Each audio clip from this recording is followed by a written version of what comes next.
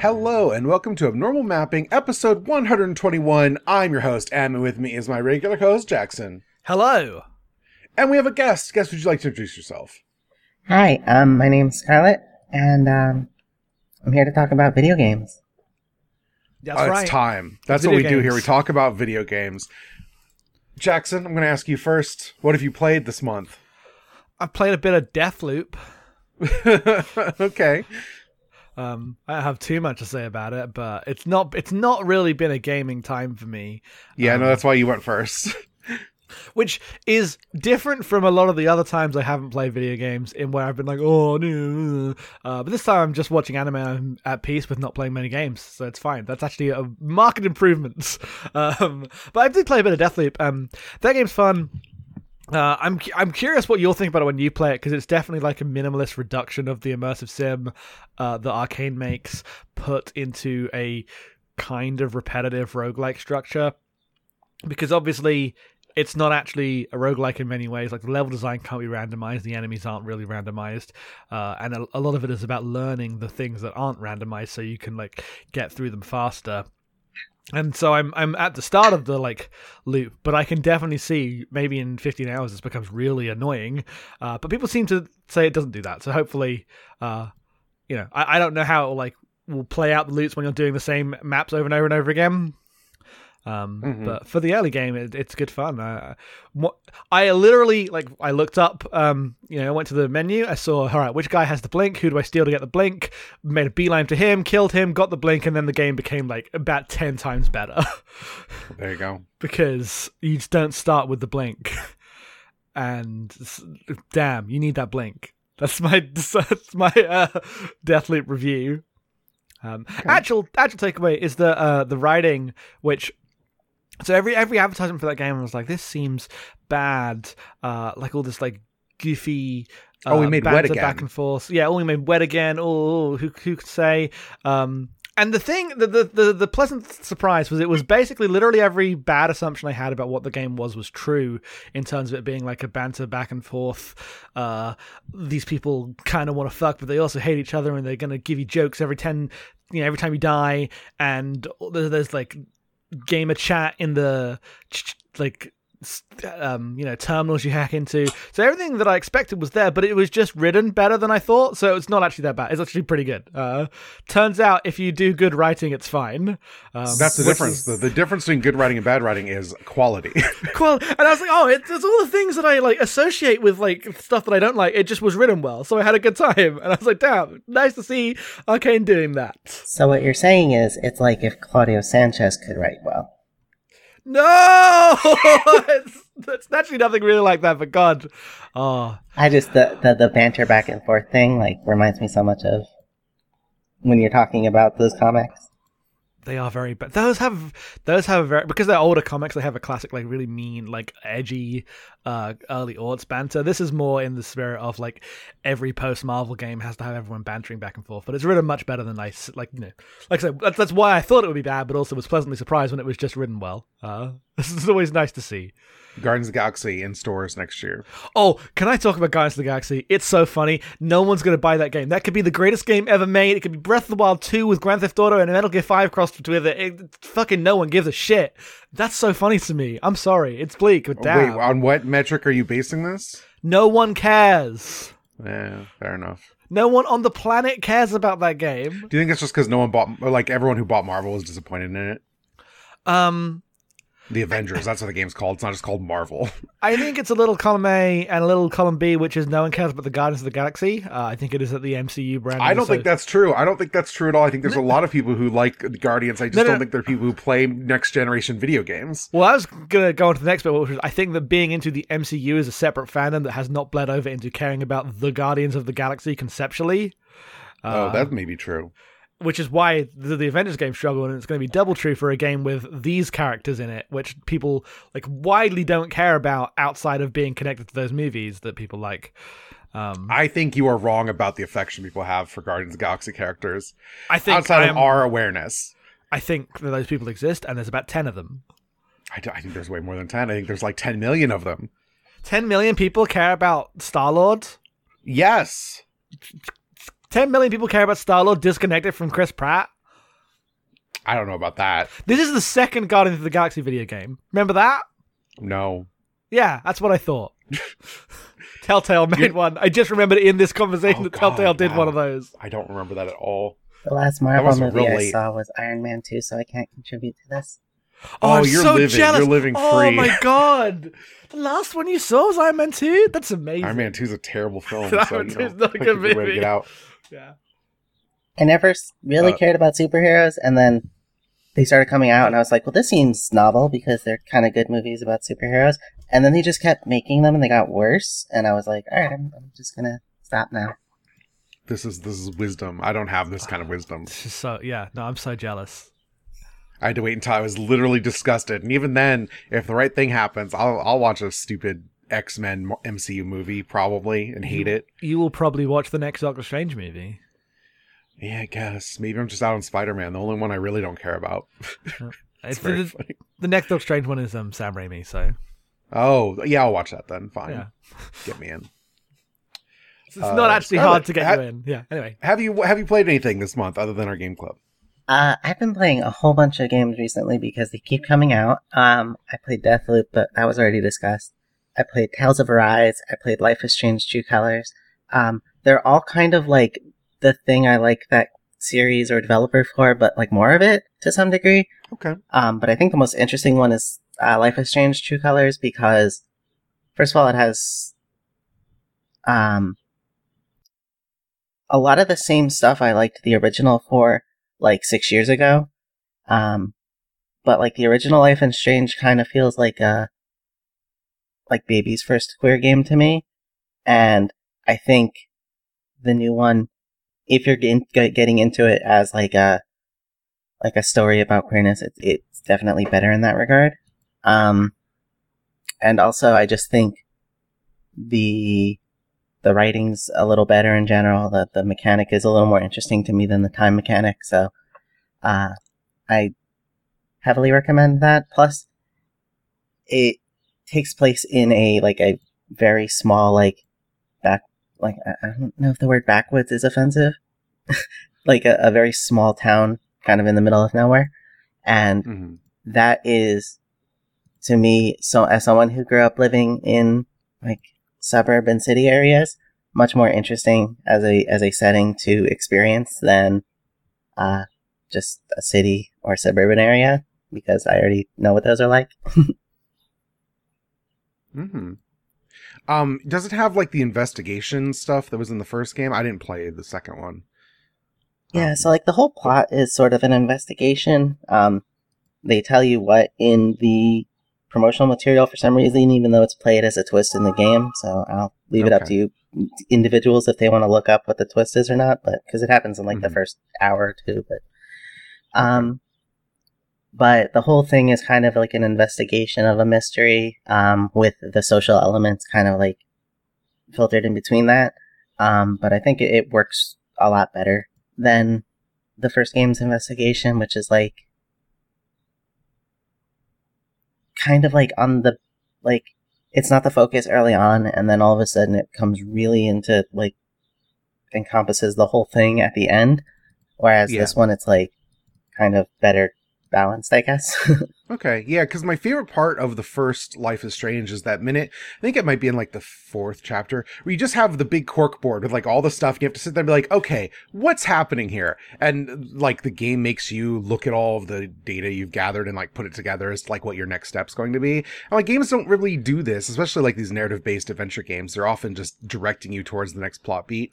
And I really liked the chance to like stop and do that, and I was hoping that they would focus on that, but it seemed like Life is Strange 2 was going for much more direct narrative focused storytelling stuff. I will say, if you like that specific moment, there is a very parallelable moment in the new one. Oh, cool. Yeah, maybe I'll play that at some point then, because I still like this style of game, and I feel like they're the only people making it really at this point. So yeah, with Telltale gone. The awkward thing though is that like buying the original Life is Strange, I think it was like $25. This one is only very slightly longer and is $60, which makes it harder to recommend just for like monetary reasons. I will wait in a year when it is $15. When it is on Game Pass. Yeah, that might be true too. They'll definitely be on Game Pass in like between 12 to 18 months, right? Like yeah, probably. Feels like something that is perfect for that. So my games, I played through Psychonauts 2, which I mentioned last episode, but I've since finished Psychonauts 2. Psychonauts 2 is really good. Psychonauts is, fan favorite, but as someone who just went back and played a bit of that game like 2 months ago, plays really poorly. It's a bad video game to play. A lot of cool ideas, looks great, plays very poorly. Psychonauts 2, they fixed that. It's not Super Mario, but it's like pleasant. It's mostly frictionless about like the jumping on stuff, which is good. I think the powers are really interesting. My only real complaint is they give you like 8 powers and they're all useful, and you can only slot 4 in at once, and so you're constantly going into the menu to swap powers in and out, which is very frustrating. But I thought it was like good about its storytelling. Like they took a look at what worked about, kid goes into people's brains and like reflects, like goes and investigates what made them tick and makes a bunch of weirdos go, and tries to link that together. And like most people you're connecting to in this game are like people Raz looks up to, and just discerning that adults are complicated and not worth idolizing, but not in a way that like tears that down. Just like, oh, you can relate to people and understand what makes them tick and help them through understanding them. It's way less find this person's one like phobia trigger and fix it. It's specifically, this game makes it very clear that going in and fixing people's brains is not a solution. It is about understanding people. And it's just like a nice, like, all ages sympathetic storytelling. I liked it a lot. I was really impressed by it. It's a cool game. I'm glad they made it. I hope that Double Fine goes on to make cool games in the future. Because, this was kind of before they were bought by Microsoft, but now they're an Xbox studio, which means they could have resources to do a bunch of cool things, or it could mean that they get subsumed into nonsense. Who can say? We'll find out. I think it's going to go all right. At least for the foreseeable future. Things seem decent for those studios. Stacking 2. Let's go. Stacking 2. Psychonauts 2 is better than Stacking. I think it's the best Double Fine game. I think it sits up there with like Full Throttle and Grim Fandango as like Tim Schafer classics. I think it's very good. Damn. For some reason, when you mentioned Double Fine and Microsoft, my brain went to Halo Point and Click Adventure. I would love that. That would be incredible. There's so many things they could do with Halo that they choose not to. What if Broken Age was about Master Chief and the Arbiter? I'm just asking. We could have anything. I'm constantly sitting here like, make an Arbiter game. For the love of God, that's all anyone wants. That's like clearly what Halo 3 should have been, but they were too focused on the Master Chief like character. Yeah, they just like Master Chief too much, and I don't get it because he's boring. And Halo Infinite, after the like no one liking the new guy in 5, they're like, no, Master Chief all the time, always Master Chief. Master the new Chief, guy was Legend of Master fine. Chief. He's fine. We should finish Halo 5. We should finish Halo 5. But like the idea that the thing is that Master Chief isn't there and not that why haven't you done the Arbiter is ridiculous. It is not that it is a different guy. It is the wrong different guy. Yeah. And then I've been putting a bunch of time into World Flipper, which is the gacha game from Kakao Games that came out this past month. That is it's the pinball gacha game where you pull characters and you assemble a team, much like Grand Blue, and you do pinball matches. The thing about this game is it has a really I think it's a relatively solid autoplay. So I play a lot of this game. I play maybe 30, 40 minutes a day. I'm not doing anything for that. I hit go and I watch some pinball happen while I'm watching YouTube or eating lunch or whatever. And then I manage my team a little. I send them back out again. I'm playing it all automatically and I'm getting S pluses on everything. So I'm having a great time not playing this video game, but I do like it a lot. I do want to mention that I like it a lot. And I could be better. I could be a better player if I turned off auto and I played the video game for real. But I'm doing high level, there's boss raids where you get called in if you turn that on and help people out. I'm doing fine, holding my own, getting 1s and 2s in the rankings, auto playing. So I feel like I don't need to do anything, actually. I'm fine. I guess I'm good enough at the team assembly part that I don't have to worry about that. But it's good. It's fun. It's cute. I like the characters. I ran out of story. I know I think there's new story now, so I should go back in and work on the story. But much like because I played Grand Blue a little bit, fell off before I got anywhere into the story. I've never hit the end of story content for one of these.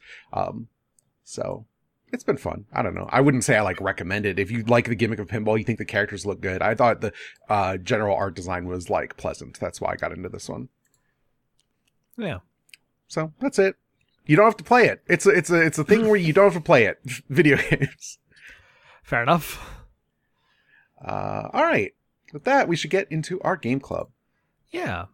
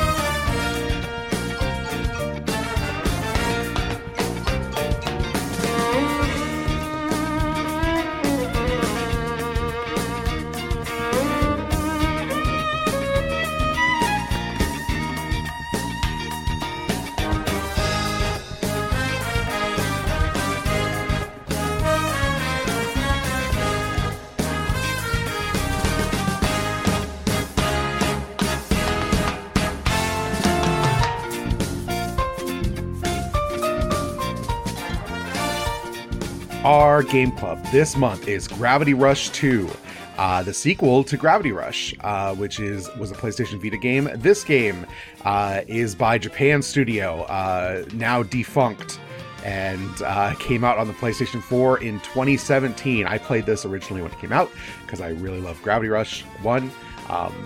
But we knew this was coming, so I had Jackson play Gravity Rush 1 a couple months ago. Was that 3 or 4 months ago at this point? Yeah, a few months ago, just to make sure I didn't play them back to back. So, Scarlett, why'd you pick Gravity Rush 2? So I played the original Gravity Rush way back when it was on the Vita, and I loved that game, and very few other people that I knew played it, and I kind of just always wished this series was better known and better now it's too late for it to become something that would be ongoing because we're a Japan studio, but I just love these games. I want people to play them, and yeah, at the bare minimum I got Jackson to play it, so yeah, thank you. This game rips. Jackson, would you like to briefly explain the plot of Gravity Rush 2? I would not like to do that. Well, will you do it anyway? I'll do my best, but even though I played it this week, I'm gonna... Alright, okay, so the problem is my memory of the Gravity Rush 1, and then apparently I missed an anime in the middle. I learned this earlier today. But in Gravity Rush 2, after the plot of the first game, a storm hits Hexaville and separates all the characters, bringing them to a new area of the world. called Jirga Paralau, and Kat finds herself with Sid, who's the like cop from the last game, not the young detective, there's another actual young detective, but he's just a cop guy, and they are like in what's the fleet called, the Banga village, which are like a village that goes around doing mining. They sell to, well, like they have like a leader called Lisa who makes everyone work really hard, but then she has to sell to Vogo, who treats her with shitty conditions, but then Vogo has to like sell to the city, which treats him like shit, and immediately we are thrust into this new city where everything sucks, and there is a very obvious class system where everyone is shitty to the people below them, but then terrified of the people above them. The way the game brings you into this is honestly really well done, and the first half of the game, or the first third of the game, I guess, is about navigating the city and eventually convincing everyone to rise up and fight for the rights of the people against the council, and eventually you convince everyone to do so, and you do it. You know, Lisa takes control of Banga, and the council are like, well, let's see how well she can actually rule. But then before that can go anywhere, you immediately, like once you deal with like the council's system and you kill the big gravity thing, you end up through a rift back into Hexaville, only you, meeting all the other characters from the first game, and find out what's been going on in your hometown since the last situation. And Dr. Brahman has become mayor and kind of made the city slightly more dystopian. He is fighting the other guys who last time when you were away made the city more dystopian, who are now rebels. And you have to navigate this situation and resolve this too. Dr. Brahman wants to freeze time and make everyone experience like a frozen time. He basically wants to do a human instrumentality plot because his daughter's in like a time coma, and he wants to put everyone else in the same time coma so there is no conflict or experience and we are all one together. You try to stop him. Eventually it is revealed that Ceci, who is from the first city, is like part of his crystal-powered daughters who want to do this, and she shows up through a rift, and then you make her remember who she is, and all the characters from the other place show up, and they team up with you, and you stop him, and it's a great time. Everyone saves the day together. Good, feel-good ending. And then the credits roll, and then the game's like, hold up! We will not be making a third game, so here is a 3-hour post-game campaign where every single plot point that actually matters takes place, in which it is revealed. The reason that Kat fell to the city a few years ago was because she was the queen of the top of the world, and she was betrayed by her retainers because she wanted to protect the city from the like black ocean that is rising up above, was rising below, and swallowing everything lower on the world pillar. And eventually it will reach the top, and like nothingness will come for everyone. But she wants to like do something to help the people, and they say no, there's nothing can be done, and send her back down. There is some disagreement with the other gods as to like whether this should be done. This is why she's being helped by the other people in the first game. And by this point, the people who did this absolutely regret doing this because the king they got to replace her, fucking sucks, and decides we should actually use the superpower to like control the darkness and destroy everyone. And Kat says no, convinces everyone that this is the right thing to do, and fights. In order, like the super weapon of the city, the bad king, and then like the manifestation of darkness itself, and everyone decides that they will live together. And in order to safeguard against oblivion, Kat becomes a singularity to protect everyone and holds off the darkness so people can continue to live. 1 year later, Raven's like, man, this sucks. Kat's gone. I'm lonely and sad, and then is searching for her. And she hears a cat meow and turns around as she like cuts to credits in a very, we can still make a sequel move that will not be going anywhere. But that's the plot of Gravity Rush 2. There's a lot happening in that game. A lot happened. So it was a very long and unwieldy summary because there's a lot going on, and the first 25 hours basically don't matter, other than being like good. But then they're like Yes. the third hour is like completely unrelated and to do with all the stuff in the first game that didn't get addressed. Yes. So Gravity Rush itself, if you don't know, I guess, is a third-person open-world game in which Cat and Raven have gravity-shifting powers. So you're running around a city, taking missions, but mostly you are like flying, and by that it means redirecting gravity. So you are doing directed falls in specific directions. So you'll stop and hover, point in a direction, and then shoot yourself off gravity-wise. Standing on the undersides and sides of things, collecting orbs to level up. The first game was very specifically focused on fly around the city and collect orbs. That's in this game, but very like marginalized in terms of like what they want you to be doing. There's still an upgrade system, but the upgrades are like not that interesting. And I mostly just like focused on the story replaying it because I remembered like I collected a bunch of orbs last time and didn't feel like it was that important. So I just mostly played the video game straight through, which was nice in its own way. Yeah, because But- there's the orbs, and then also there's like a lot of the interesting powers have been like siphoned off to the equipment system, which you need to do the Yes. mining system to. There's a lot of systems and like stuff to do in this game. But also like a lot of things that would be upgrade tree stuff are you have two new like power forms, like, Yes. you know, Toku style that you get in, like halfway through the game where you can swap to like a light form that allows you to move faster and a heavy form that punches harder and like they each have different versions of your throw and your ultra attack and stuff like that. They're pretty cool. I love the other forms. You basically get it right about. Like there's a little effect on the voice every time you change. It's so cool. Well, in between the last time I played Gravity Rush 2 and now I've seen Toku shows, and Cat and Raven are the epitome of a first and second rider. Yes. Literally, Cat does like rider kicks as her main attack. Yes. Like, I mean, it was realizing that, like, I mean, it's still doing Magical Girl stuff. Like, all these things are inspired by, like, you know, Sailor Moon's inspired by Sentai. by Sentai, yes. These are the it's same all- genre fundamentally, but realizing just how strong the Toku stuff was here, when I feel like Magical Girl's not the normal pull, it was good fun. I'm like, I've seen more. I'm slightly more aware now. Yeah. And so, yeah, the game itself is mostly missions where you are finding something, escorting someone, protecting a thing, defeating the guys. Those are like the four main things in this game. And if you're like, those sound like the missions everyone complains about in other open world games, you're right. They are. It's interesting because, like, I think this game acknowledges that, like, following someone or protecting a thing sucks in a video game. But the story is about Cat as a character who's willing to do things that suck because people need someone who will do the thing that sucks that no one else can do. And it just hammers that home in every mission you're doing. Yes. I mean, like, the game begins, and the first thing you're doing is you have no powers, and you're just going from one side of this, like, area to another side to get story stuff, and then you're just doing nothing. You're just kind of walking around, kind of bored. It's like a very sedate, bold opening, and there's no cool, like, power introduction.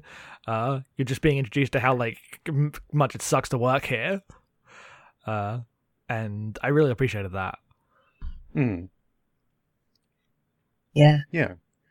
So, like, the first game is, like, the most, even though it has kind of an open world structure, which is, like, a more recent trend, it has, like, the most, like, 90s, early aughts, like, video game sort of structure for a lot of it. And then the reason I think the second game was so interesting is they took that, which, like, the first game on its own is, like, I would almost call it perfect for what it is. But then the second game, they're like, we want this to be on the PS4, so it has to have, like, a more, like, almost like, I guess, like a, that's what I'm looking for, like a proper narrative structure. Mhm. And I think it works, but, like, it's really interesting the ways that it's good and the ways that it's bad at doing that. Yeah. I think the first Gravity Rush ends up feeling like a Japanese take on like a Grand Theft Auto style game, right? Where like in the first game, it's been a while since I played the first game, but you literally start on like one island and you can't even get to the other islands until later in the game when they unlock. Mhm. And this game immediately is like, go way up high, go way down low. Like you just need to explore this space as much as you've got because they know halfway in they're going to kick you to the entirely different space. So there's no point in like locking off the East Island until you've progressed the plot enough. And that game, the first game specifically is about like going from quest giver to quest giver. Like you return, you do an arc where you're helping this person and then you go help this person. You're working with the police and then you're working for the fortune teller, stuff like that. Where in this, it's like, you're introduced to all the characters really early, so you're just focusing on exploring the city. There's like multiple factions like working against each other. What are their motivations, and what can you as a person whose very nature is disruptive do to like push the situation forward? And does that mean that Kat's fucking it up? Because oftentimes she's like, I'm going to help someone. Turns out she helps the wrong person because she's just nice in a way that gets used by bad people all the time. Help that evil guy see his daughter, just hang around. I don't want to be seen by the police. I think that's the most annoying mission in the game, where you have to lead the bad guy around and not get caught by the police that are swarming the island. I hate that mission. Hate it so much. Yeah, that one's really annoying. And the one that annoyed me was the one where you have to like start controlling the robots to distract the other police. Yes. Classic, just annoying video game stuff. But I think mostly deployed well. Yeah. The thing is, it's not like wink and nod about like, yeah, Kat hates all this stuff too, but it does acknowledge that this is like, the missions are labor in between flying around and collecting orbs and like hanging out and taking pictures, whatever you want to do. To go into a mission is to be like, all right, we're doing a thing, we have to work for someone. And it's not like hiding that behind like, you know, obfuscating the narrative. You go and you pick up boxes and you throw them over the edge of an island, and Kat's like, this sucks, there's all these guards here, and everyone's like, yeah, we didn't want to do it, that's why we got you to do it. It'd be way faster.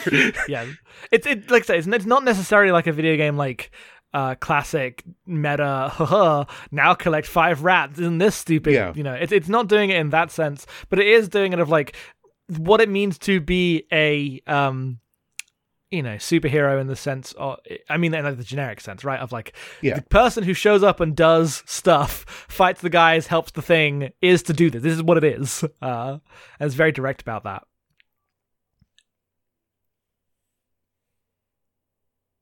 Yeah, so a weird thing about the plot that I absolutely cannot comment on, but that I also don't feel like I've seen anyone comment on, is the names of the antagonist and his 2 daughters, or, you know, whatever they are to him, all just come straight from, I believe they're all from Hindu beliefs. Mm-hmm. And I think there's like a vague, it's kind of like in the Evangelion way, where there's kind of like a vague, like, structural similarity of what the characters represent to what the beliefs that it's based on are, but it's not like 1-to-1. But I'd be like super curious if like anyone has actually written about that. I want to know like if it's done well or not. I mean, yeah, it all seemed like fairly surface level like stuff to me, like, oh, the guy in charge, he's called Dr. Brahman. And then, you know, his daughters are Kali and Durga. And I'm like, I don't even know that much, and I know what you're doing here. Like, I assumed it was fairly, like, we... Yeah, I guess I don't know, because on some level it's like, I also played Asura's Wrath, which does a lot of the same, like, trading and tropes for anime reasons, which is fine if that's what they're doing. I just don't know enough about Hinduism specifically to be able to speak to that. Exactly. So that, like I said, my assumption is also that surface level, just for, like, you know, people to get who don't actually know. Yeah, but I don't know. I also can't speak to anything more specific. I definitely appreciate that they're going further into the metaphysical stuff in the first game, which is kind of like a last act reveal. That like seemed like the first game is very much like a young superhero introduction story, setting up a world state that we were assuming they were going to build on in sequels, and then it gets this one sequel that just has to go in like constantly about that stuff. Like after the chapter in Jira Parallel, which is all specifically about like, we're doing a second game. It's a new open world. It's like the things you'd expect out of a video game. The rest of it just is constantly deep into the story of like time and metaphysics and the encroaching darkness climbing up the world pillar, with all of these like creator gods, since Kat made a bunch of friends with a bunch of creators last game, and they're just kind of hanging out waiting to see if they're going to do anything or not. I love the gods in Gravity Rush. I love when the gods disagree. That's my thing. That's the thing I love.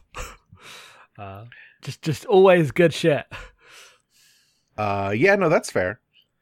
I love the part, like, at the end, they're like, we don't typically mess around and change things, but you're nice. You've swayed us just by being nice and helping people. Maybe we should do something once ever. So I guess we're gonna do something this one time.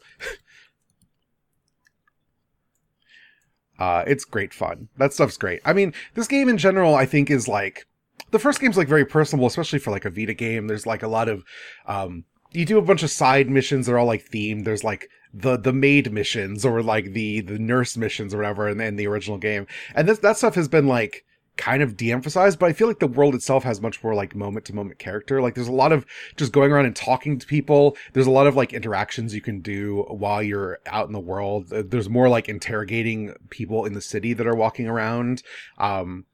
There's a cool photo mode that involves you can even collect pictures of people Wind Waker has. It's I'm going to take a picture of every man in the city and they'll go in my photo book, which ties in the online thing, which is now sadly gone.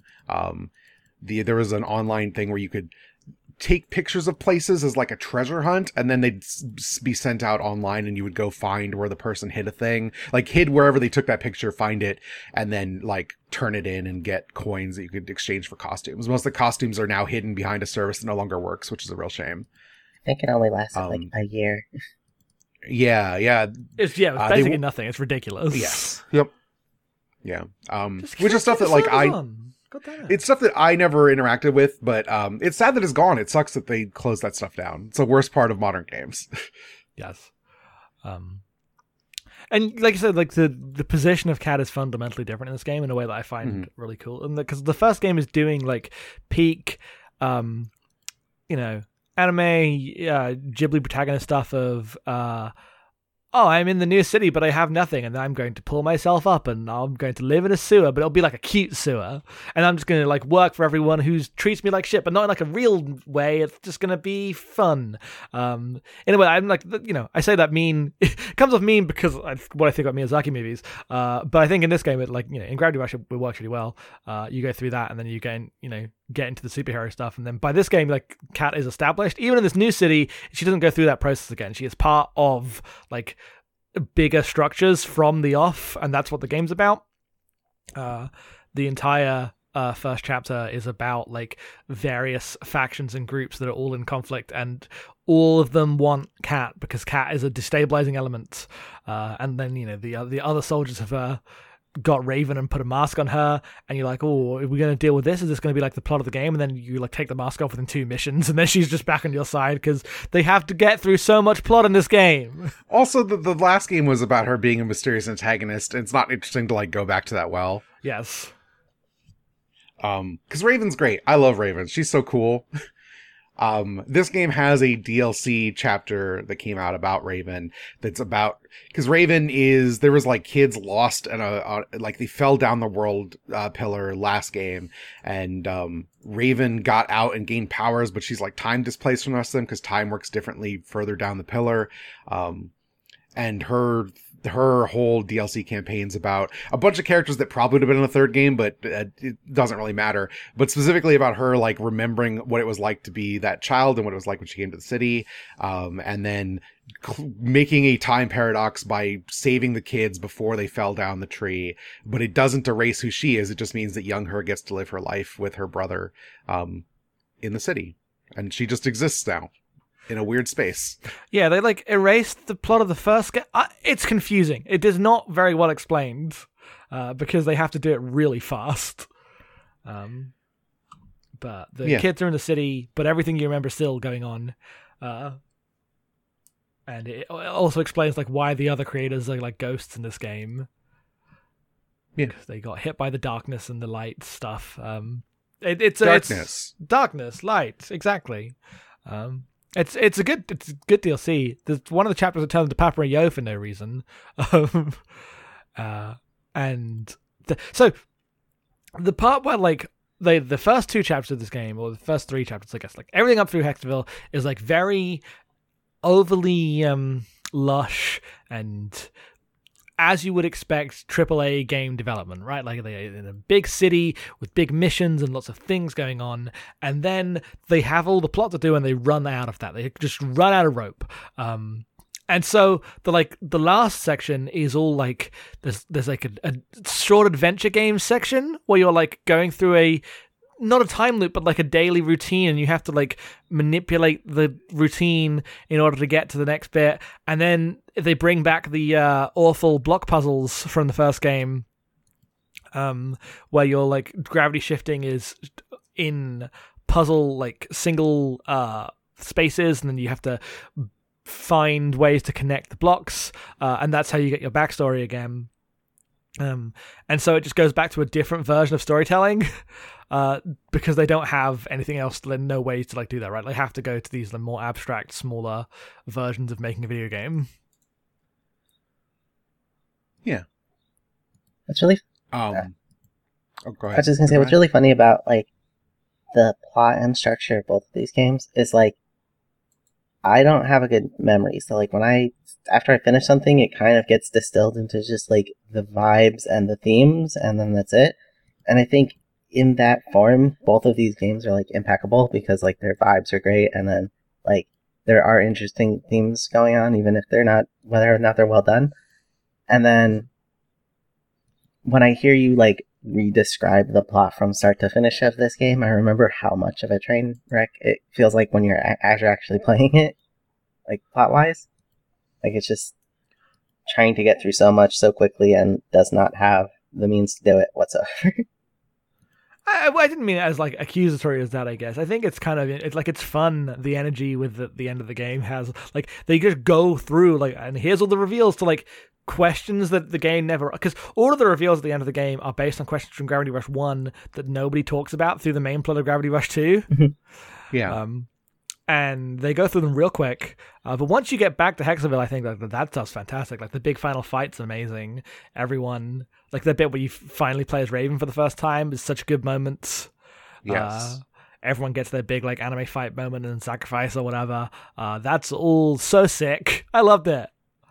I mean, I think it's easy to project out like the third game being about like the city at the top of the world, and there'd probably be light and dark powers because they introduced those light and dark antagonists in Raven's DLC, and about all of the things that happen in Chapter 4 specifically, wrapping back around and being bigger and blown out and tied in with the God stuff more.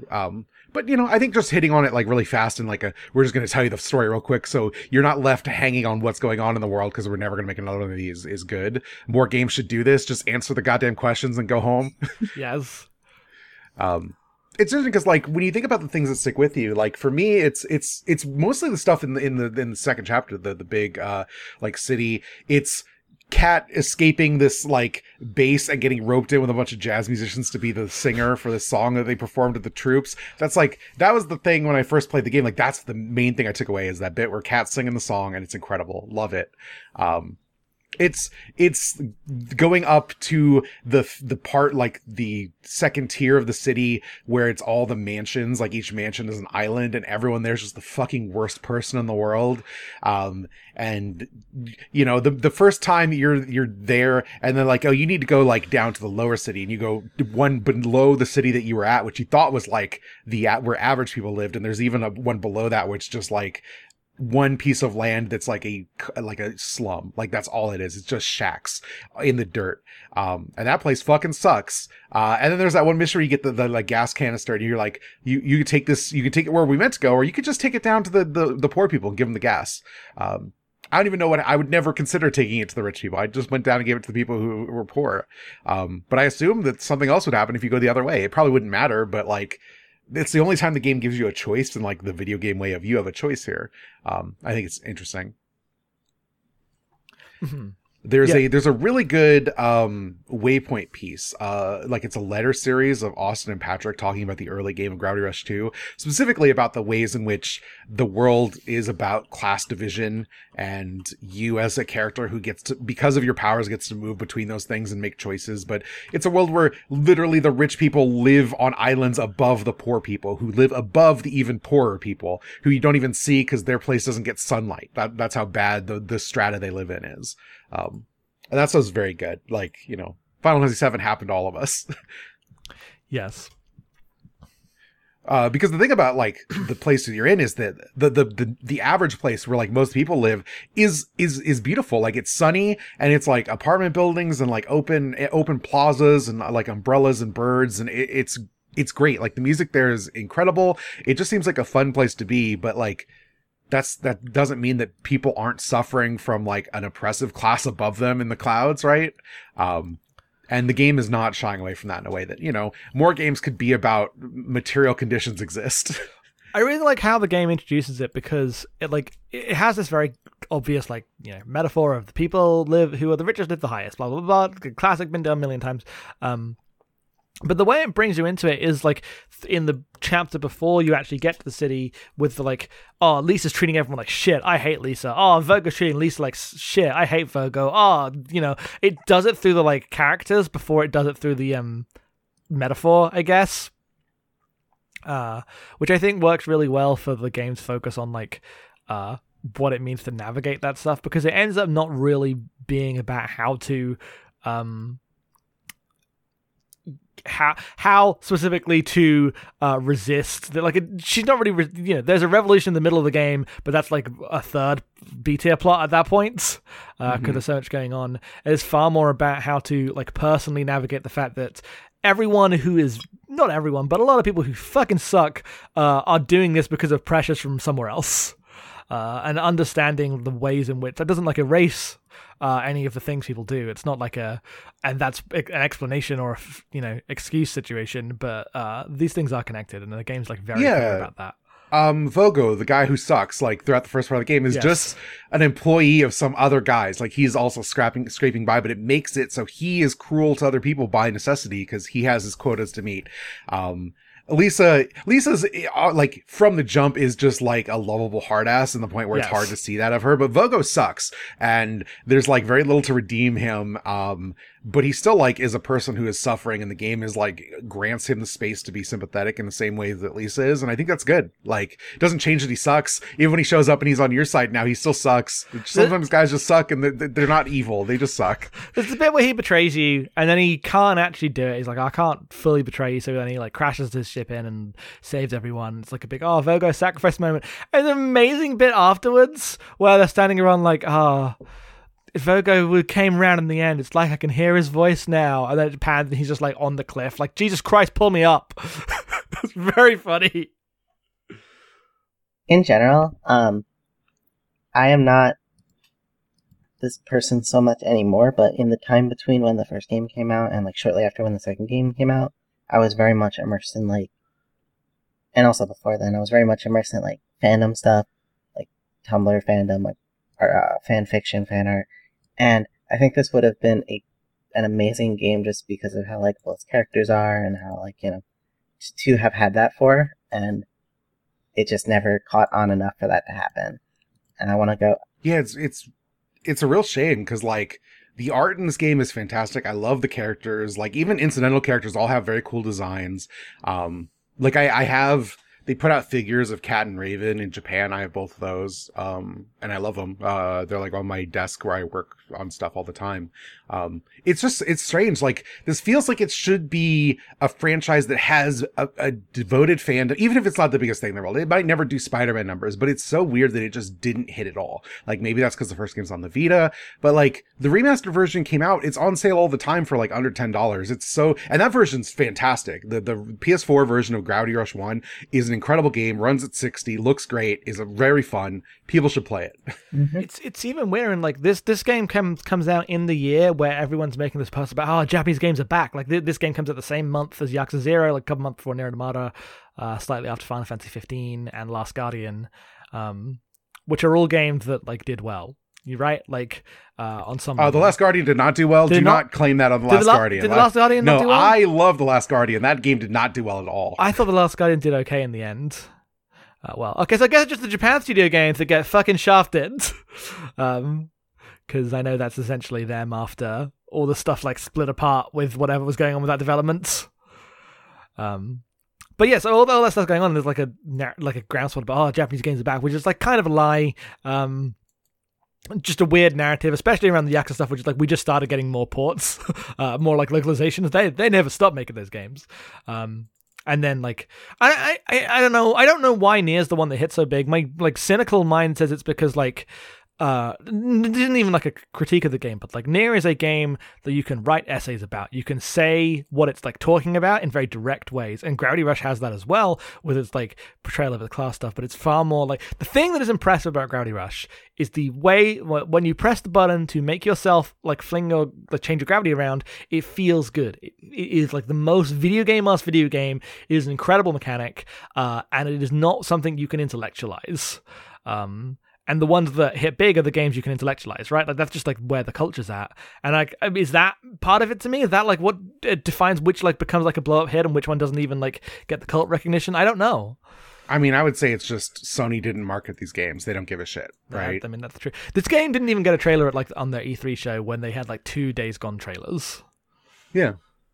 I mean, that's the difference between, like, Nier, like, Square Enix is going to do right by Nier. They will sell Nier hard. Like, Automata came out, and, like, we're going to sell this game, pitch it to people, like, way more than they did, like, the original Nier. The original Nier came out in a weird spot for, you know, selling Japanese games to the Western audience. But when Nier came out, like, before Nier Automata was, like, a huge hit, the first tone of, like, the praise for it was, no one's going to play this, but it's the best game ever. Yeah. From the, like, diehards who, you know, didn't expect this one to blow up.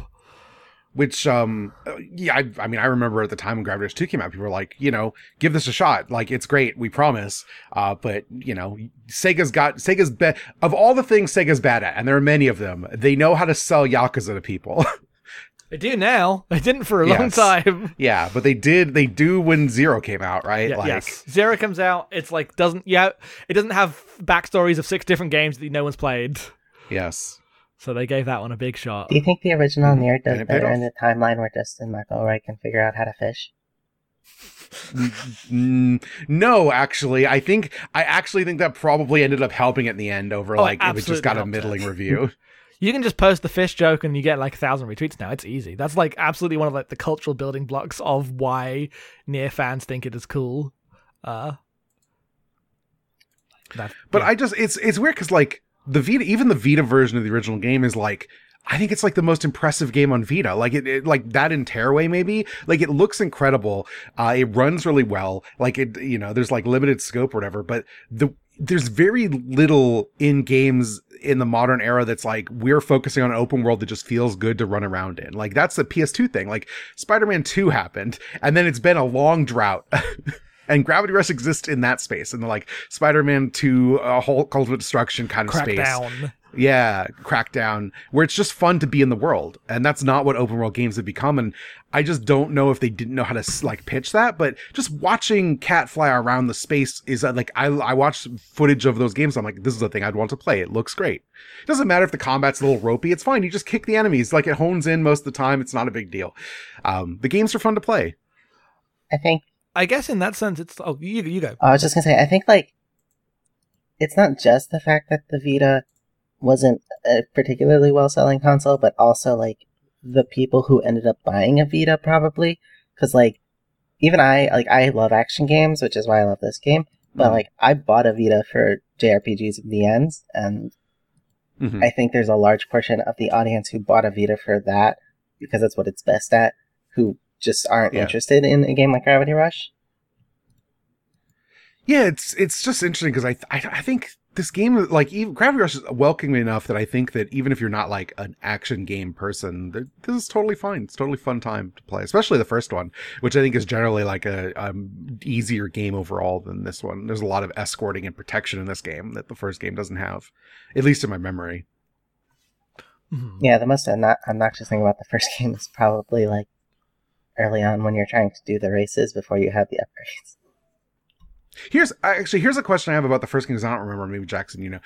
If you ran out of gravity juice in the first game, did you just like reset to the like nearest landmass, or is the falling and restoring your gravity in that game too? Falling and restoring gravity isn't like it's just a time thing. You just press the like, left trigger. For some reason, I have a memory in the first game of constantly like running out of energy, falling off a landmass I was standing on the underside of, and then like being reset, like absorbed by the darkness or whatever. That happens in like certain areas or like certain levels. Okay.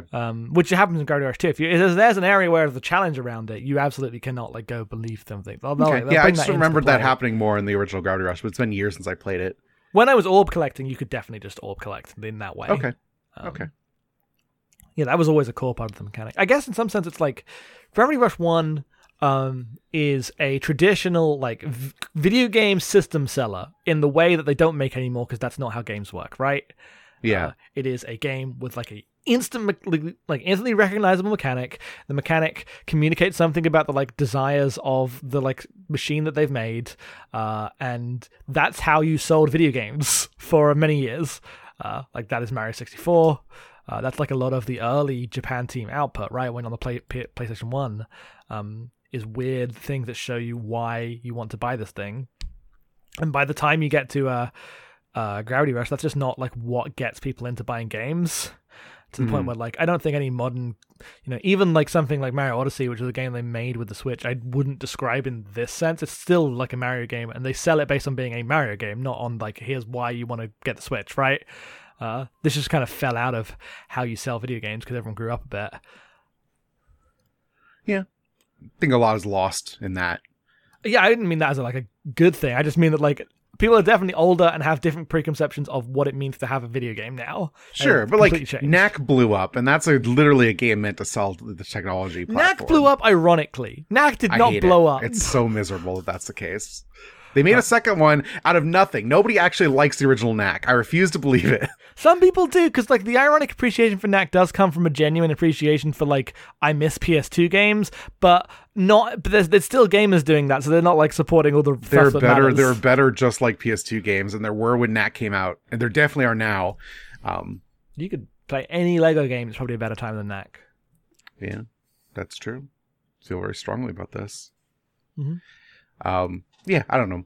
Yeah, this game is it's great. I love it. The part where you fight a giant flesh monster, incredible. Comes out of nowhere. Beautiful. It does. It really does. The thing I found in this game, like I said, it's been a while. Like, this game to me is so much more about like, because you fight a lot of people in addition to the Navi. It's a lot of like, there's 8 soldiers in this room. I'm going to pick up 4 of them and fling them at the other 4 characters, just like flinging guys to their deaths. Like, you don't see it, but like the game is about the ways in which like the violence like erupts, and they are not going to really hurt you, like realistically, but you were definitely going to hurt all of them. I never stopped being like, I don't know if it's impressed is the right word, but the fighting human enemies is like a horror movie starts happening. In a way where the game doesn't like linger on it. The game's not about like, oh, aren't you really fucked up doing all this violence? Because that would be boring. But it definitely is like, no, the gravity powers are. Imagine if someone just like changed gravity next to you and then threw you across the room, and it just does that. And every time there's people, it does that. And it never like.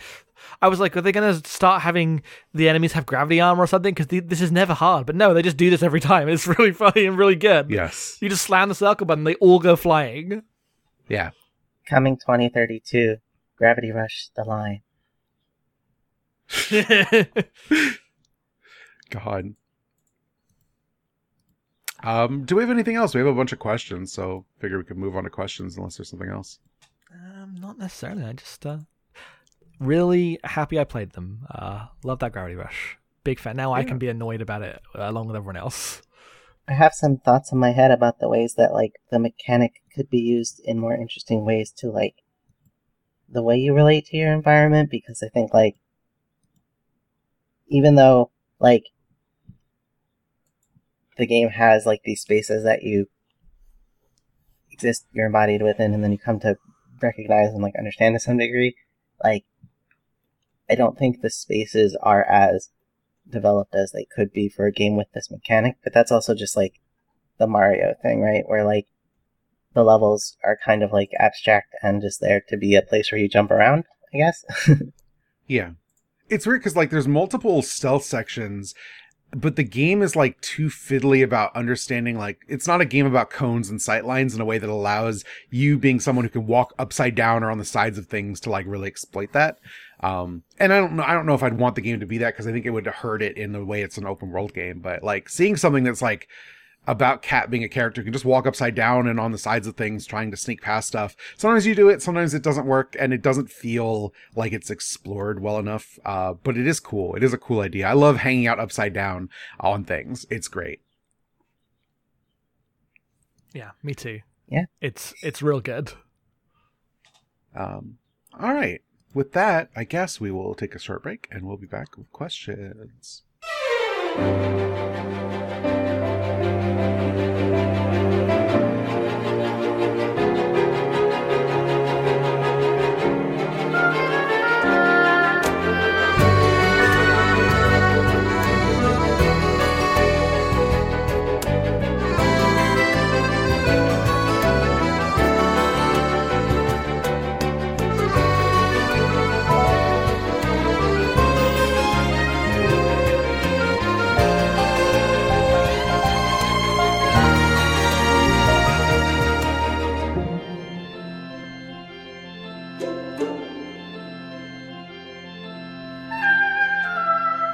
All right, it's time for questions. If you'd like to send in emails, you can send them to abnormalmappingpodcast@gmail.com.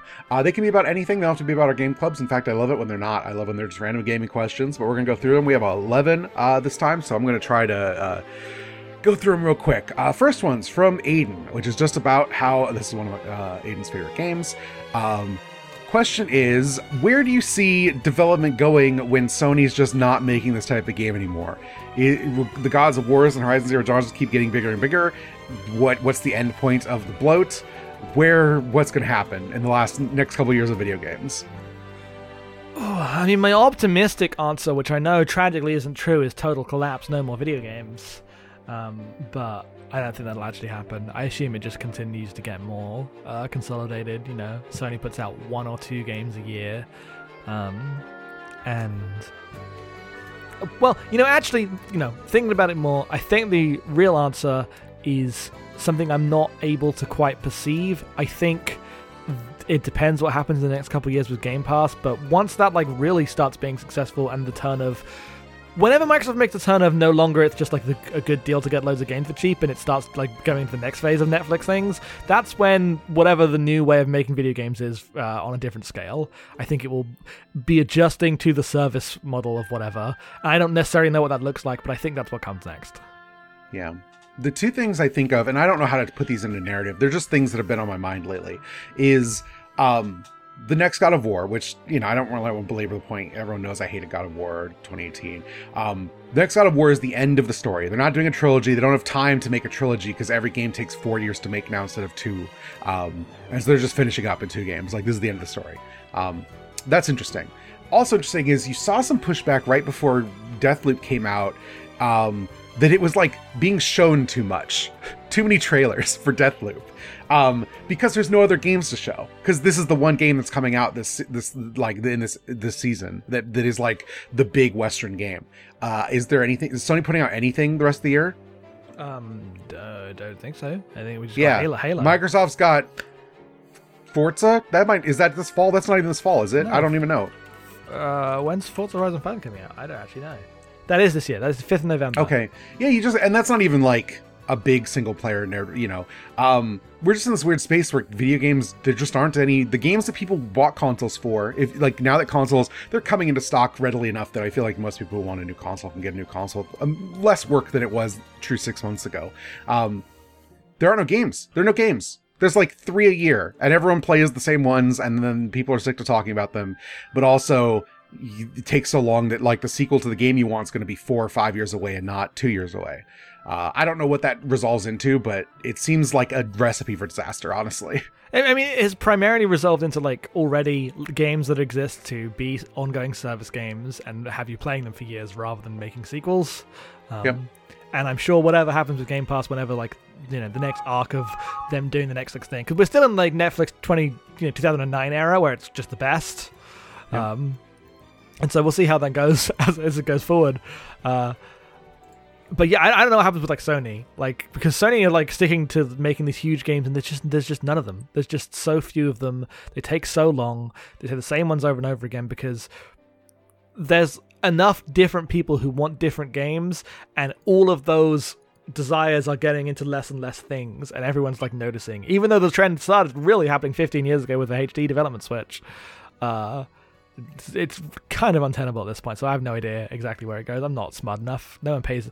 I don't have the fucking money to be the analyst. I just know it's going to get worse. That's all I know. I've definitely tweeted about like the second industry crash like thing before, and I don't know if that's gonna ever happen or not, but like it does feel inevitable, right? Because like at some point, like the infinite growth like of like the amount of money that games are making versus the like even if you account for like microtransactions and blah blah blah, which more and more fucking games are doing now, it's like at some point the cost versus the income has to like not be, and like the development time and everything has to stop being worth it if they just keep going up, right?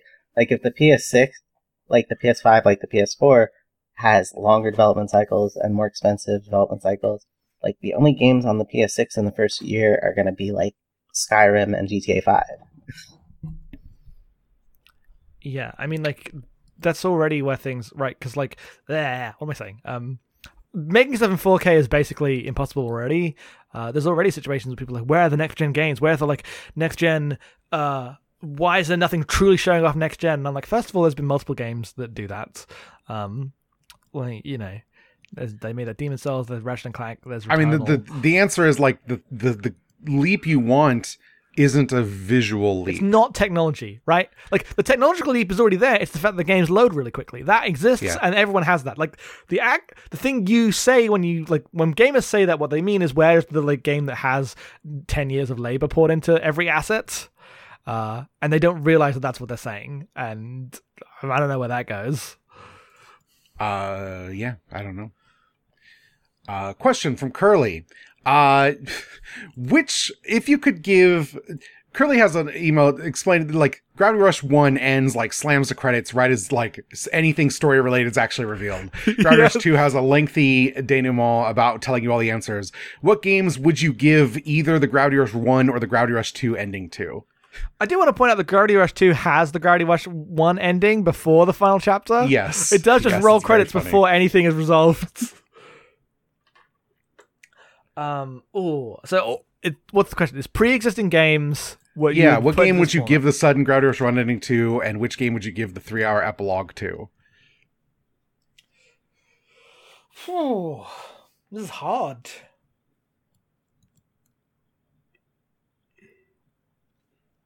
I mean, I would give the 3-hour epilogue to Final Fantasy X. I wish it had that.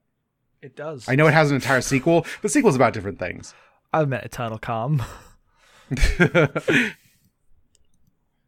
And then slam to credits.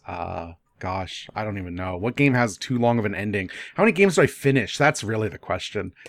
Right, that's my actual thing. Is I'm like thinking about games that have notable endings in either direction. I'm like, damn, they're. I feel like almost every game I play, by the time the game is over, it's always slamming the credits. I'm always like, I can't think of a single game where I'm like, this ending's really dragged on a little long. Metal Gear Solid 4.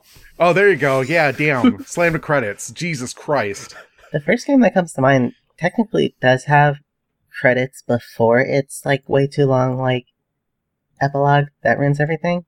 But Scarlet Nexus that I played recently, that game absolutely just needed to end with its credits and not keep going afterward, because great. If it ended at the credits, I'd like legitimately think it was like a maybe a little too anime, like too, but like for what it was doing, but like it had a really strong thematic core. It made sense. It all tracked it. It was a good story like on its own, and then it just everything after the credits like completely undoes that like solid story that they clearly cared about crafting for most of the game, and then they just like did basically like a Deus Ex Machina kind of situation after the credits, and it was like credits rolled and I said to the person that I was playing the game, like was watching me play the game, this like might be one of my favorite games, and then after the credits I was like, why did they keep going? Damn, you hate to see it. There are a few things that do this. Like I said MGS4, but the real one is Peace Walker, because Peace Walker does the I forgot. Peace Walker does the Gravity Rush thing where it has a game which the plot of the game has basically nothing to do with the main plot, but it also does like a Shima Scarlet's Next thing where like the main plot of Peace Walker, the main bulk of it, which doesn't matter. That's good. I like that story. kind Peace of Walker is irrelevant. one of the best Metal Gear games until the post-credit stuff, which is one of the worst Metal Gear games. So fucking terrible. It's awful. The first half is just like a nice, like anime original OVA, basically. Doesn't matter, kind of breaks the law, but it's a good time. And then it turns into an anime OVA. Then it turns to a canon anime OVA. You're like, oh no! This is a disaster. Our next question is from Dia. I'm uploading the image that she sent into the chat. Right. Give me the suffering. There you go. Thank you. What should a lad like Isaac do? A picture of Isaac Newton sitting as multiple cats are drifting by him. Question marks. This is incredible. Thank you, Dia. I feel like if you had a gravity shifter and you were trying to understand gravity, it would actually just like increase our understanding of gravity. Maybe we'd have all sorts of cool gravity technology at this point. Oh, it would absolutely make it easier to understand gravity, because like gravity is such a default, right? Like that you don't think about the way that gravity as a property changes things. That's why Isaac Newton is such a big deal in the history of science. Yep. So I think Isaac Newton would get on really well with Kat and just be like, hey, can we try this? Yeah. I mean, they did, like, even in the time of Gravity Rush, they invent those cool, like, Hornet suits, like little mech suits that they fly around in. Those are so cool. I love them. The thing about this image and like what it presents is that I start thinking about the gravity not as like the game presents it, but as a real concept where it relates to like the mass of like a very, very large object and such. And then I start questioning like, well, if gravity shifters were real, are they like creating a mass that only exists relative to them and not anyone else around them? And that's what's pulling, like, like I start thinking about like as if it was a real thing instead of just like a fun video game mechanic, and then I have no idea what's going on anymore.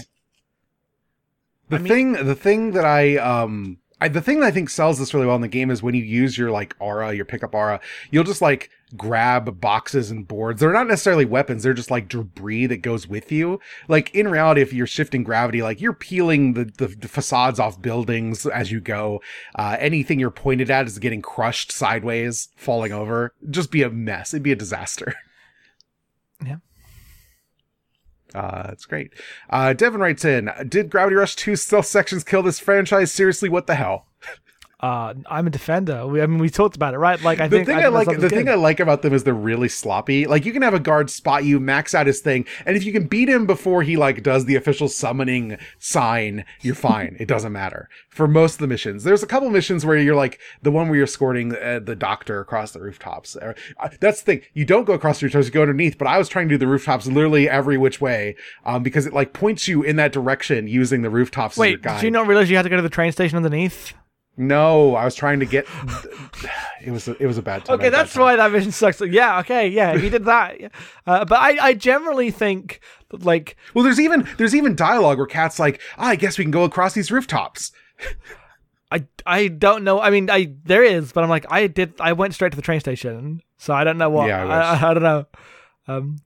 But while I understand people being annoyed, I think the fact that like the game is about having this chaotic power, and thus the missions are designed around like limiting how you use it, and how like contextualizing the amount of disruption this power has. I think that's a good choice. I think it is a good way to like make you like understand what it means to have this video game power. I think I prefer that for sure to like here's a situation where you're restricted in some way, but you have to use your power in a different way to get out of it is better than, oh no, suddenly for this puzzle I don't have my power. Whether that's like that happens. Yeah, on the islands or on the big floating void of white squares. Like, I way prefer the stealth missions to the tablets that give you variant things. Yes.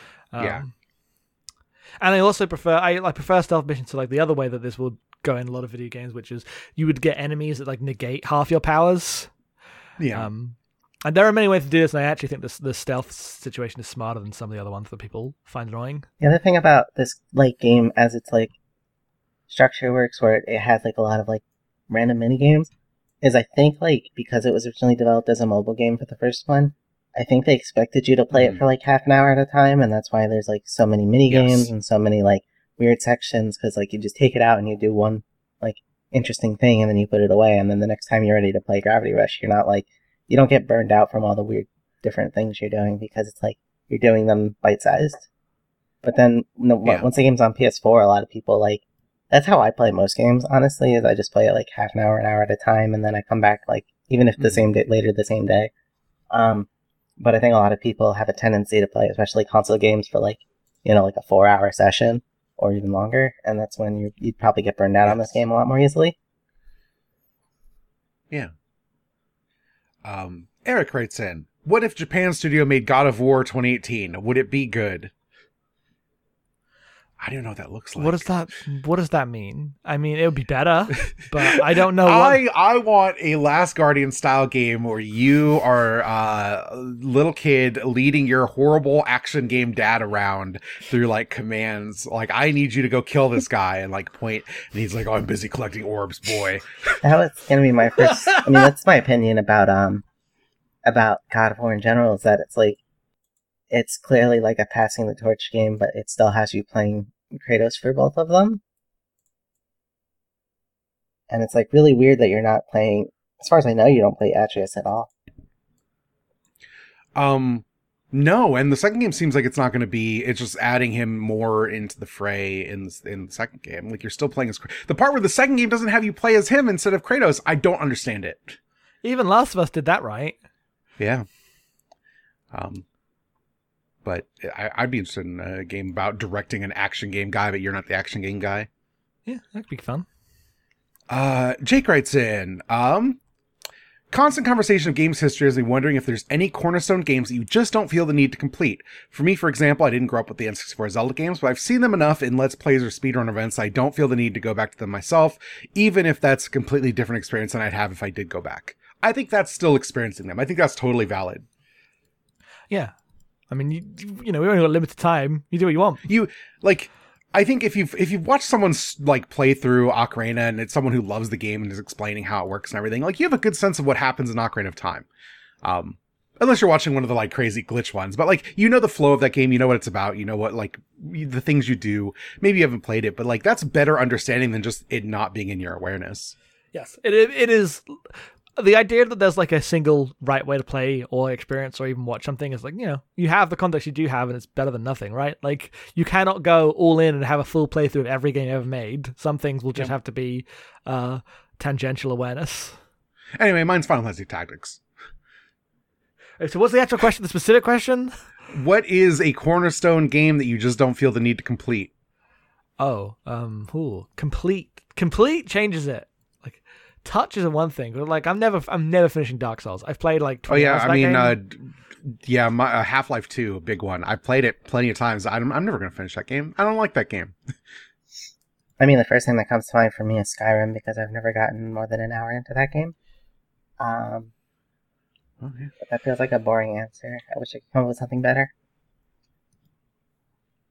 No, I think that's valid. And I think the thing is, everyone's answer on this is kind of a boring game, right? Like, because it's a game that's like everyone's talked to death, but you're just not vibing with. Maybe you just didn't catch it at the time, whatever. If I hadn't bought Skyrim and played Skyrim when it came out, Skyrim would definitely be one of those for me. There was like a very narrow window where I would have been a person who completed Skyrim, and I did, and that never happened now. Ryan writes in, what are your favorite video game controllers? I mean, the Xbox Series X one, it's real good. I do like that one a lot. They've basically nailed the form. GameCube controller, I'm a GameCube controller truther. They're good. Yep, they're just good.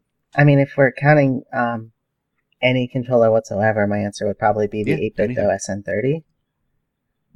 That's a good one. I like that. I have the one with the handles, the Plus, which I like a lot. It's my default Switch controller.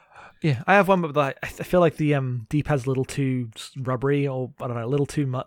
I prefer a clicker D-pad, is like what I'm saying. It's generally the way I go. But it's a fine controller. I think the controllers these days are generally pretty good. Like, you go back to the 360 controller, and you're like, this is fucking terrible. How did I ever deal with this? It's the regular controller I played. The DJ Hero controller, that's a good controller. That is a controller. It's a good controller. I love music game controllers. I miss them. Taiko no Tatsujin drum controller, sick controller, love it.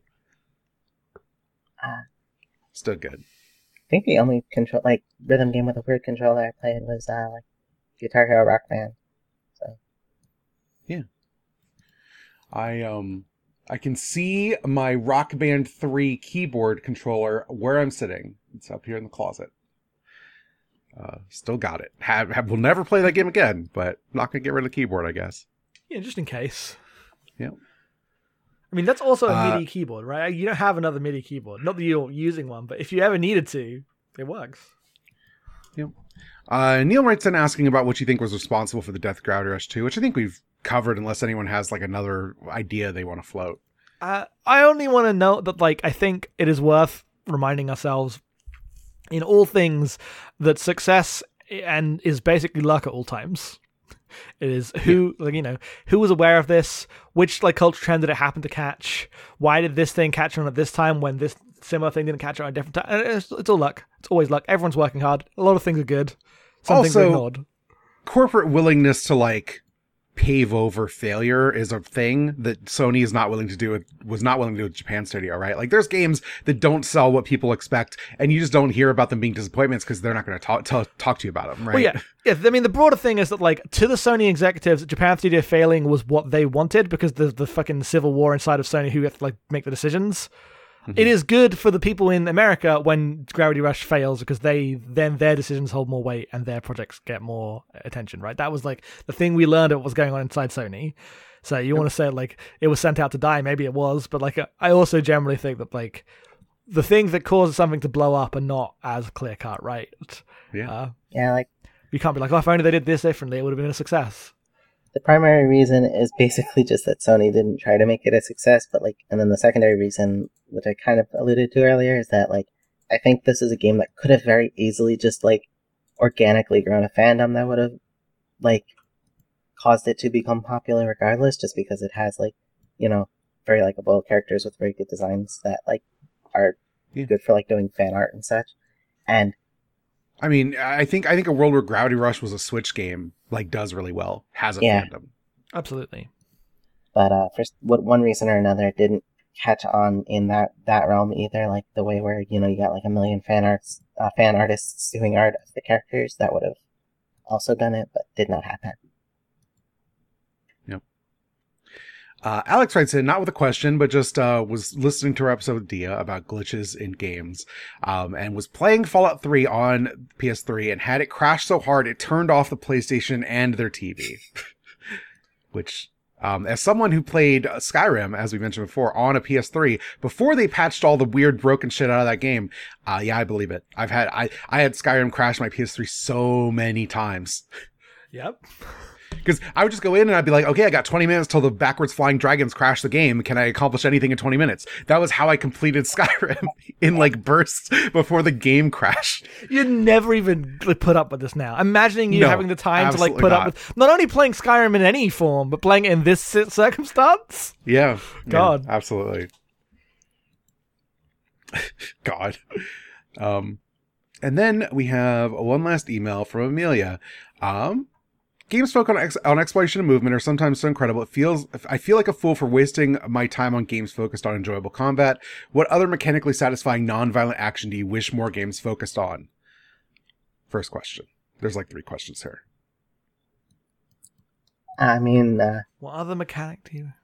The 7 good stealth games I've played in my entire life make me feel like if there were more good stealth games, I'd enjoy that, but there's just not. Yeah. That's fair. I like climbing on stuff. There's a lot of games that do that, but I feel like doing it really well is still kind of a lost art. Please let me climb on stuff well.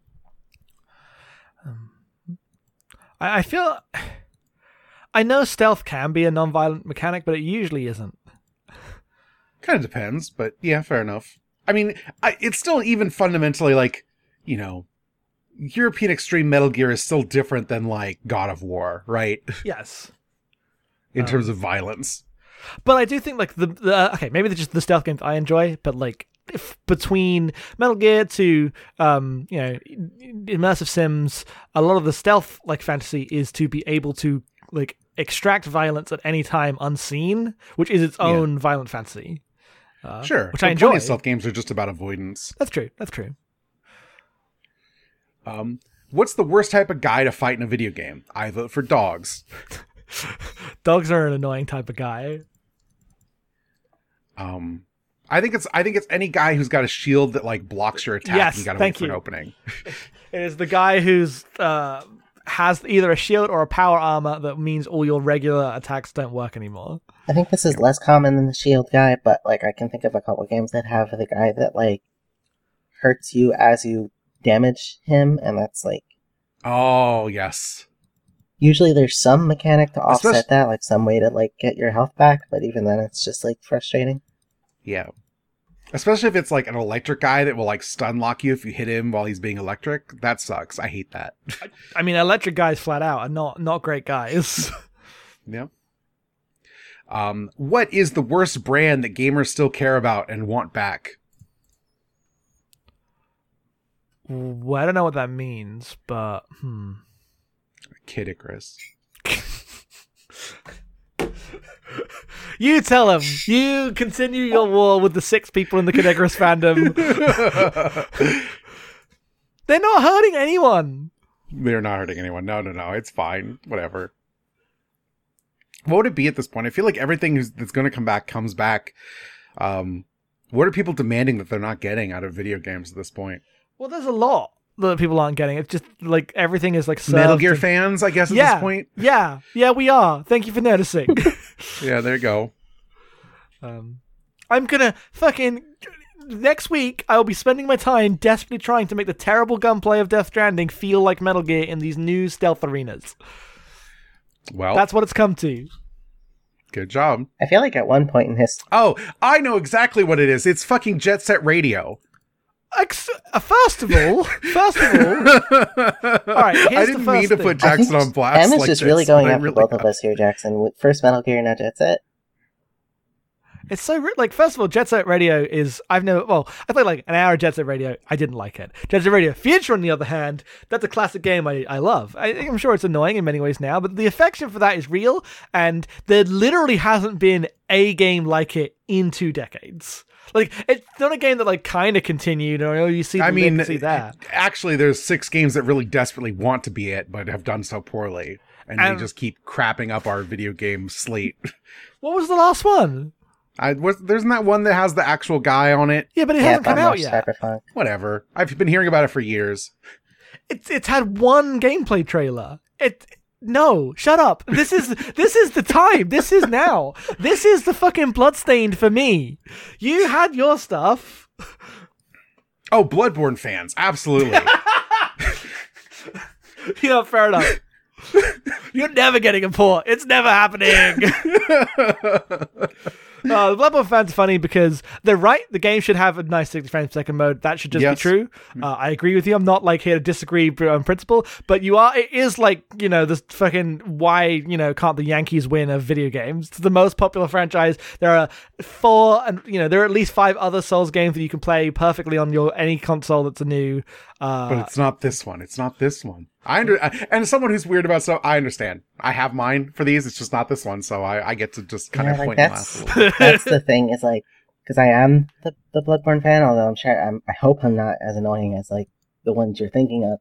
But like I do just like keep wishing it would come to PC because I don't have my PS4 hooked up all the time, and I don't want to have to break that out just to play like because I can play Dark Souls anytime, but like I want to play Bloodborne, No, that's fair. I mean, the Bloodborne thing is not that Bloodborne shouldn't get that. I agree, it should just be accessible. It is that there's a lot of gamers who like say that to the like exclusion of everything else, as if there's not a million games that have been left behind, right, by Sony. Rush.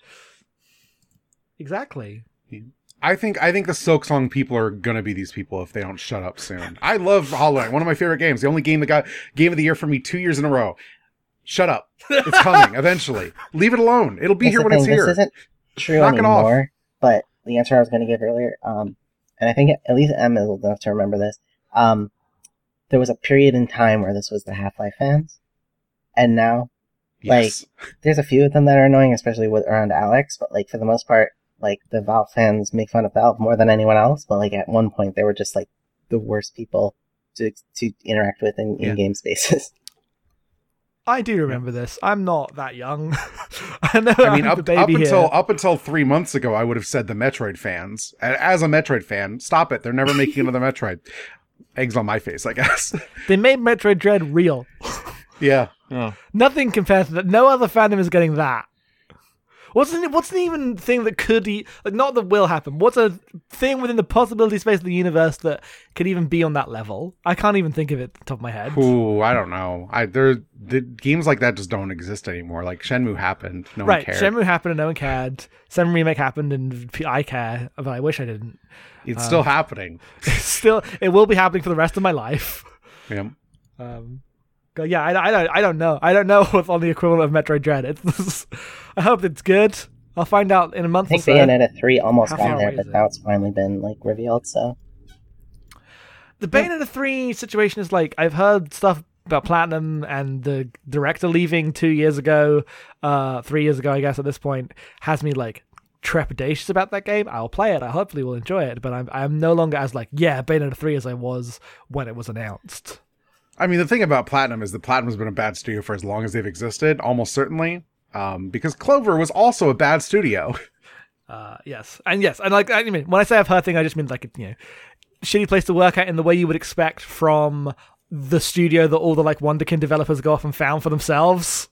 Yeah, but I hope to enjoy Bayonetta 3. It was really the Bayo 1, the Bayo 2 director leaving 2 weeks after he was nonstop posting Bayo 2 stuff. I was something happened here. There was a story. the unfortunate thing about my relationship to Bayonetta is that a lot of it is tied into the fandom stuff I was talking about earlier, where I was really into the fan spaces for Bayonetta, and there's a part of me that really cares about Bayonetta and Jean as as they made stuff outside of the games that imply that they consider them to be a couple, but they put absolutely nothing in the games that shows that yet. And there is a part of me that cares about whether or not that happens in Bayonetta 3, and I know it's not going to happen, so I'm just ready to be let down, but I can't let go of that part of me because it's there from the years I spent in those spaces. I mean, yeah, the stuff with that is I get it. It's weird, right? Because they are literally a couple in that game. I mean, Cat and Raven are basically a couple in this game, in the game we played. Yes. This is just the mode in... I feel like this has been, over the last decade, just a switch in how a lot of media is talked about, where this has been a long-standing way that a lot of Japanese media has portrayed queerness that is started to grate on a lot of Western fans. I'm sure it also grates on Japanese fans. I mean, this happens in Western media too, right? No, but I think that there has been a shift here that is not reflected in the stuff.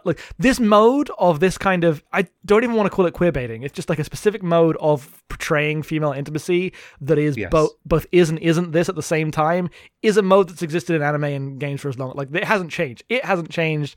Our culture here has changed, and I'm sure culture in Japan has changed.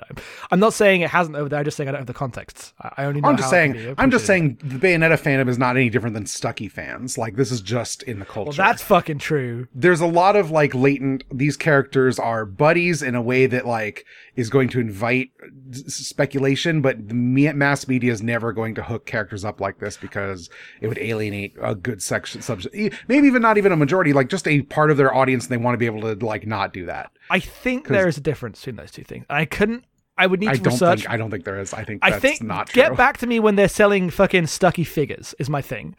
The queerness of these characters is marketed more directly than it is from the Marvel side of things. It's very absolutely present outside of the games. There's official concept art that shows them doing very just clearly couple things. One of the things that I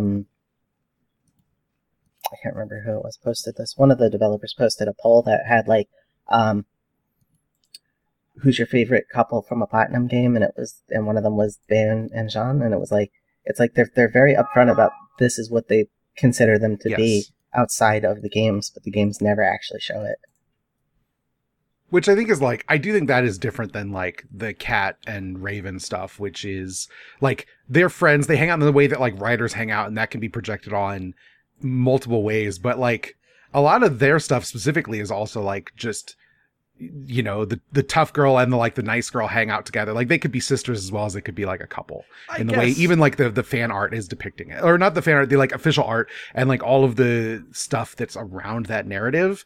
I think that is different than Bayonetta specifically because the Platinum people go in on the, like, you know, they talk about in the design of Bayonetta, it's like, oh yeah, we wanted her to look like a librarian because people got like glasses fetishes. Like they know in a way that I don't think Gravity Rush is designed the same way, like in the same sensibilities. Yeah, that's true. Yeah, like I say, I mean, if I said anything like shitty here, I'm literally off the top of my head. No, it's a nebulous space for sure, but I think this happens in a lot of media, and mass market media just hates pairing people up that isn't like Compet, right? Like, yeah, absolutely. But like Bayonetta 2 begins and they are like out shopping together for their fucking like Christmas thing. Like they are so explicit in those games. I guess even like I say, even beyond the like normal space. Mm-hmm. Yeah. Anyway, but yes, I agree. But also, not in 1,000 years they're going to get together. I know how this goes. Yeah, I would never expect that. Anyway, is that? Sorry, I lost my place. That's it. Yeah, that's it. Damn, we did it. Oh, I was going to say, Bayonetta's new hair is mid. I don't like it. I think they could have done something more interesting. Well, I mean, have you seen all the fan theories about the hair? No. Well, it's basically Cereza's hair. It's like her regular hair. Well, yeah, I know that because I've seen what Cereza looks girl like. Yes. Looks like. Yes, but like they should have given her a mohawk or something. Like, come on, what are we doing here? Yeah. I'm just saying, when Bayonetta 2 was announced, everyone's like, "Oh, look at the cool new hair." No one's saying that about this design. They're like, "Oh, okay, yeah, I see what you're doing here." It's not the same thing. Some people are doing that, but yes, it is much more like, "Oh, is this teenage Bayonetta time traveling?" Is the theory now? It's not cool. It's not immediately cool in the same way that Bayonetta 2 was. I do want to say about those theories that while they might be true, and there's a lot of evidence for them, I don't think the voice actor thing is evidence for that. If it was, the actual voice actor wouldn't be posting on main, like, being mean about it. Like, it's just with Metal Gear Solid 5, there was some bullshit going on, but it had nothing to do with why David Hayter wasn't in that game, right? Yep. Also, like this kind of like before the game comes out theorizing stuff is just, I don't know. I think I used to engage with this, and then like, MatPat happened, and then I stopped. What does that mean? I don't know what that means either. Sorry, I'm an ancient. The YouTube channel Game Theory is hosted by the dude MatPat.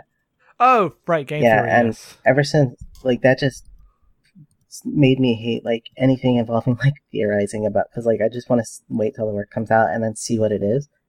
Like maybe she's like some weird like alt version of Cereza. Maybe she's just Bayonetta and she changed her hair. Like there's no way to know until the game comes out. We'll see it. Yeah, I think a lot of this is just like, I'm a busy person with a lot of interest. I don't have time to like spend theorizing about things that will just be proven untrue in a year. Mm-hmm. I just have too many interests to do this. Which is not like a negative for people who do. Like, I wish I cared that much about one thing, period. I guess sometimes I do this with Star Trek. That's about it. Yeah. And my thing is that by getting into Kingdom Hearts, I see this so uncut that like any of the Bayonetta stuff is just like, this is weak shit. You're not on, you know. The Kingdom Hearts fans have been doing this for decades. And they've been miserable ever since. That's true. None of their theories have been resolved, and it's been 20 years. Okay, questions. If you want to send emails, again, abnormalmappingpodcast@gmail.com. Next month, we are playing Star Ocean, the Super Famicom game. You can get a fan translation of that. Play it that way. If you want to play the PSP re-release on your Vita or whatever, that's fine. But please understand it's a radically different game, and what we say will probably not line up very much at all. So yes, like the script's completely different. There's animated cutscenes. The combat isn't even slightly the same. It is a different. It's in the Star Ocean 2 engine, which is a much different game. Came way later, so just be aware of that. So yeah, that's it. Scarlett, would you like to plug anything?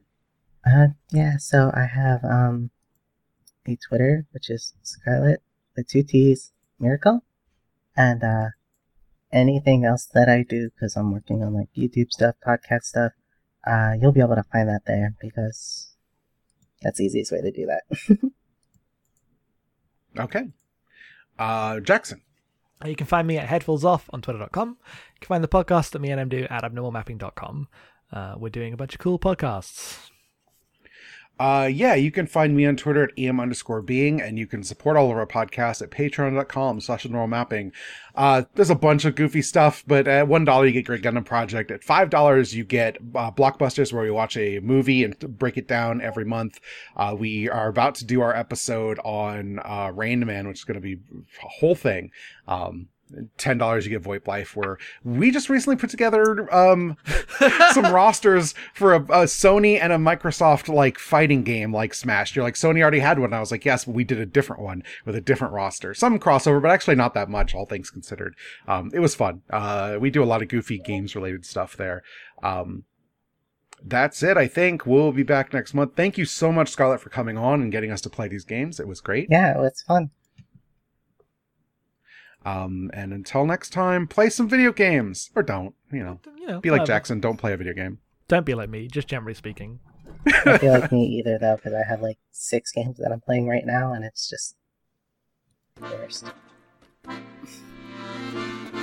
Play one game at a time. I'm watching anime.